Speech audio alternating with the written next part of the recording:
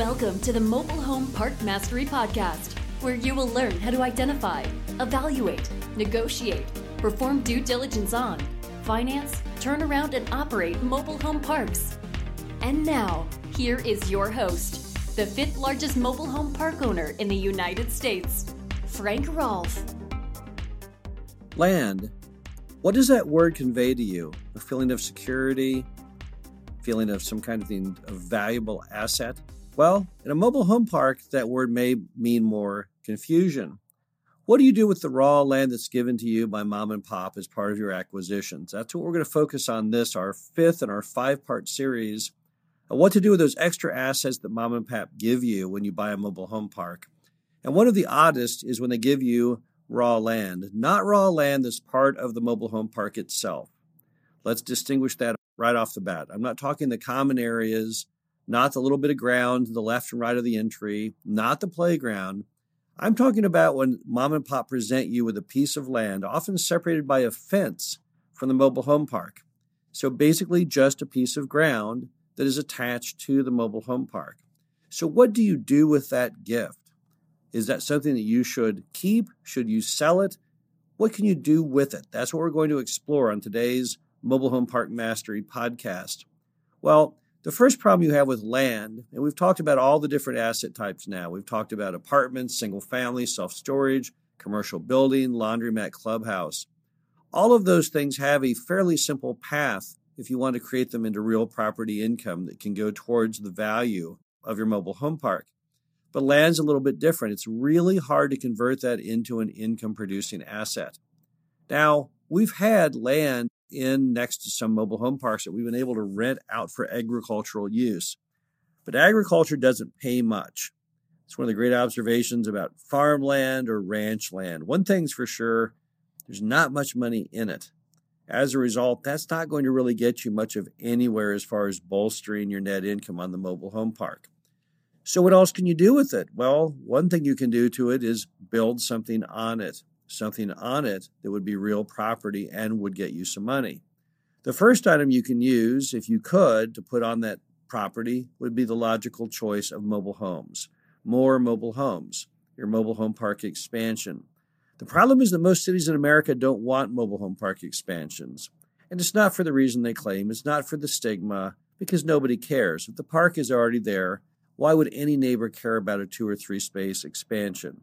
The city itself is the culprit because they know that a single mobile home on a mobile home lot in most of America brings in a fraction of what it costs the city to educate the occupants and provide basic services. Just take one single lot as an example where you've got a family with 2 kids. The lot for that mobile home may be valued on the tax rolls at $30,000. And the mobile home itself might be valued at $10,000, $40,000 total. In Missouri, which is a 1% state, that would give you a property tax of $400 a year. But those 2 kids are going to eat up about $14,000 a year between the 2 of them in public school expense. And that does not even include those periodic trips to the hospital for the broken arm or the flu where they're not insured. So basically, the idea of adding more lots to a city just means more money down the drain. The inclusion of 5 more lots might be as much as one of the policemen cost in the city itself. So basically, you're always going to find a hostile environment towards expansion. We've tried to expand many times, but we've failed most of the time. So putting mobile home spaces on that land, that's maybe not going to happen for sure. So what else could you do with raw land? Well, probably one thing that you could look into doing is building self-storage. Self-storage, for some reason, is a use that most cities don't really mind too much. I think because it doesn't house people. And traditionally, it looks decent as long as you keep it painted. They're metal buildings. They don't really cause much flack from anybody. So that is probably where you should steer. If you can get storage on that land, now you've got real property income. And so you can cap that at a 10 cap or 9 cap or 8 cap or whatever you value the property at. And any appraiser or banker will stand behind that. That's an excellent thing. Now, what if mom and pop tell you, hey, I've already got the permit to put mobile homes on that land? I've only ever seen it happen one time. What mom and pop forget is that when they built that mobile home park to begin with, in most cities, when you build something, you have to complete the construction of it within so many days. If you don't, you lose your rights. Mom and pop never finished what they were doing on that piece of land. And as a result, all those rights are gone. There's no grandfathering involved. It was never actually legally completed, and therefore you cannot use it. So if mom and pop say you can expand your park into the land, you better double, triple check that. Because I'm going to bet you with a 95% certainty you cannot. So typically the only use you can do with land to make it income producing again is to put storage on it. That's probably where I would head. And don't forget that land is very expensive to have hanging around. You have to mow it. You have to pay tax on it. You have to insure it. You even have to mend the fence from time to time. So really, raw land without a pathway to income is just something that's not very attractive. So what else can you do with land? Well, you're going to say, why don't I sell it off? If you're saying I can't make it into real property income without some degree of difficulty and I can't put mobile homes on it, maybe the best thing I can do is to subdivide it and sell it. And you would be in many cases 100% correct. But never forget the fact that you're talking about a piece of land that's next to a mobile home park. I cannot emphasize how big the stigma is by most Americans and developers against mobile home parks. So when you have a piece of land next to a park, it can sometimes render it nearly valueless. We had a piece of land that came with a mobile home park in Colorado. We later sold the park, but the person who bought the park did not want the raw land. So we were left with owning the raw land without the mobile home park. Well, you can see the problem with this because the land is not income producing and we're not in the development business and we don't even want to go down to that area anymore because we no longer own the mobile home park. So we decide to list it with a broker and it sits there for about a year without a single looker or offer. Meanwhile, we had to pay the tax, we had to insure it, we had to mow it. So it was losing money every day. We finally decided to take it to an absolute auction, hoping just to get rid of it. And this property that mom and pop told us on the front end that they thought would be worth, $100,000. And then we ourselves then thought, well, it might be worth $30,000 or $40,000 on its best day ever. It ended up selling at auction for, I believe, about $7,000. And the only one who bought it was a neighbor who wanted to basically let it grow wild so they didn't have to look at the mobile home park anymore.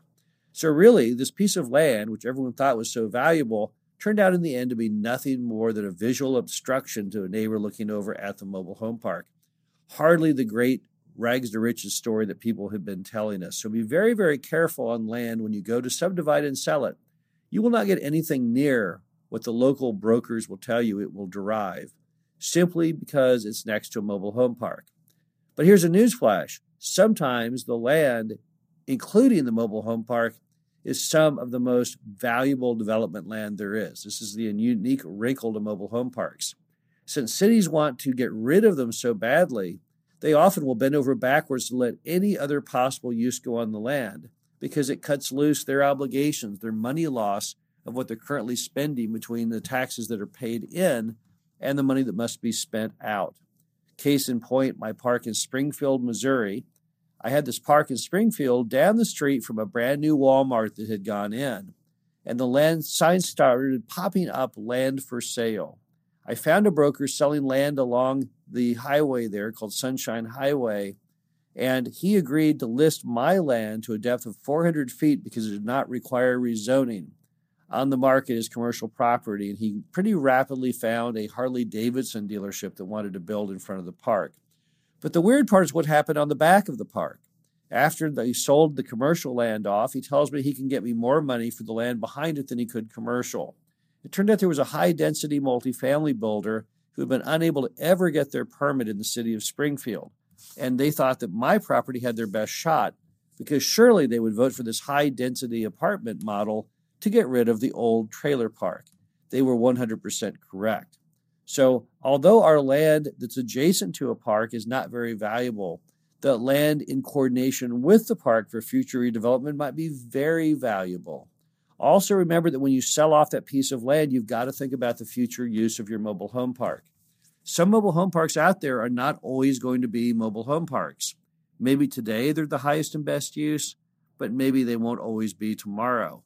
As a result, you've got to think about the possibility that you may want that land in the end, because just possibly down the road when you go to redevelop the park into something else, that land could be the magic ingredient that gives you just enough land mass to attract that future thing you want to build there. maybe by selling off that bit of land, you just don't have quite enough land to score that deal with Home Depot or Lowe's or that apartment developer. So sometimes you want to keep that land handy because you can use it down the road. And also think about the fact that if you sell that land, you lose control over what will go on the land. Think about that for a moment. If you sell that land next to your park, you have no control over what might soon be your neighbor. How will that impact your park? What if someone develops something on that land which is not good for you? What if the land ends up being light industrial with someone manufacturing some object and it creates terrible smells in the manufacturing process? That would not be good for you. So how can you sell the land and yet control what's going on? Well, one thing would be to deed restrict the land so you can stop some uses from going on there. Or another option would be to get that land before you sell it rezoned into a higher use. I had a mobile home park once in Lake Worth, Texas. It's a long story, but at the end of the movie, the city pretty much forced me to shut the park down. They wanted it done because it was an old, nasty trailer park with old flat roof homes. It had a very visible location entering the city thanks to the expansion of a highway. And it was clearly a money loser for them. Had a lot of kids in there that went to school. The tax base didn't even come close to covering the cost. So the city came to me and said, we'll give you any zoning that you want if you will close that park down and sell it off. Well, I talked to my attorney and he said, look, they're going to harass you to death. They're going to file violations on you all the time and make your life miserable. And they're offering you a sweet deal. So why don't you go ahead and take their offer? Take the land, rezone it into something of higher value, and then sell it off. And that's what we did. The land had been zoned simply residential, which is not of much value in Lake Worth, Texas at that time. But they rezoned me into a commercial zoning, which allowed for the creation of anything else on the property, restaurant, shopping center. And I found someone who would buy the land almost immediately. So perhaps what you should do with raw land that you want to get rid of is either deed restrict it or rezone it into something more. I wouldn't sell it off just being zoned MH or some lower residential form of zoning. I'm not sure that's going to get you where you want to be. Maybe you should try and take it up a notch. Make it a more desirable zoning, something that might help your residents down the road. And it's a perfect opportunity to do it because, again, the cities love getting rid of anything that's even remotely attached to a mobile home park. So it's really an all-around win-win for everybody. This is Frank Rolfe again with the Mobile Home Park Mastery podcast series. This pretty much completes the 5th of our 5-installment series on what to do with all those little extra assets that mom and pop give you. It's always nice to get free gifts, but at the same time, we all have to figure out what to do with the gift after we've had the excitement of opening it. Owning the mobile home land and getting the lot income is great. Owning the mobile homes is not always great, but it's the conduit to get your lot income. And we've talked about ways to manage that already, such as finding a path to ownership for the people who live in those mobile homes. But I wanted to go over all these other additional assets because so often when you buy that mobile home park, you never really anticipated you would one day own a commercial building or a bunch of storage units or an apartment complex or even another stick-built home. So I hope you got some great ideas from this of ways to convert that into real income, real property income. Manage them effectively, and when all else fails, find a path to perhaps subdivide and sell those assets off. Again, this is Frank Rolfe of the Mobile Home Park Mastery podcast series. Hope you enjoyed this 5-part series, and we'll be back soon. Thank you for listening to the Mobile Home Park Mastery podcast. Be sure to visit us at mhpmastery.com to subscribe to the show, read our show transcriptions, and access all of our great information on mobile home park investing.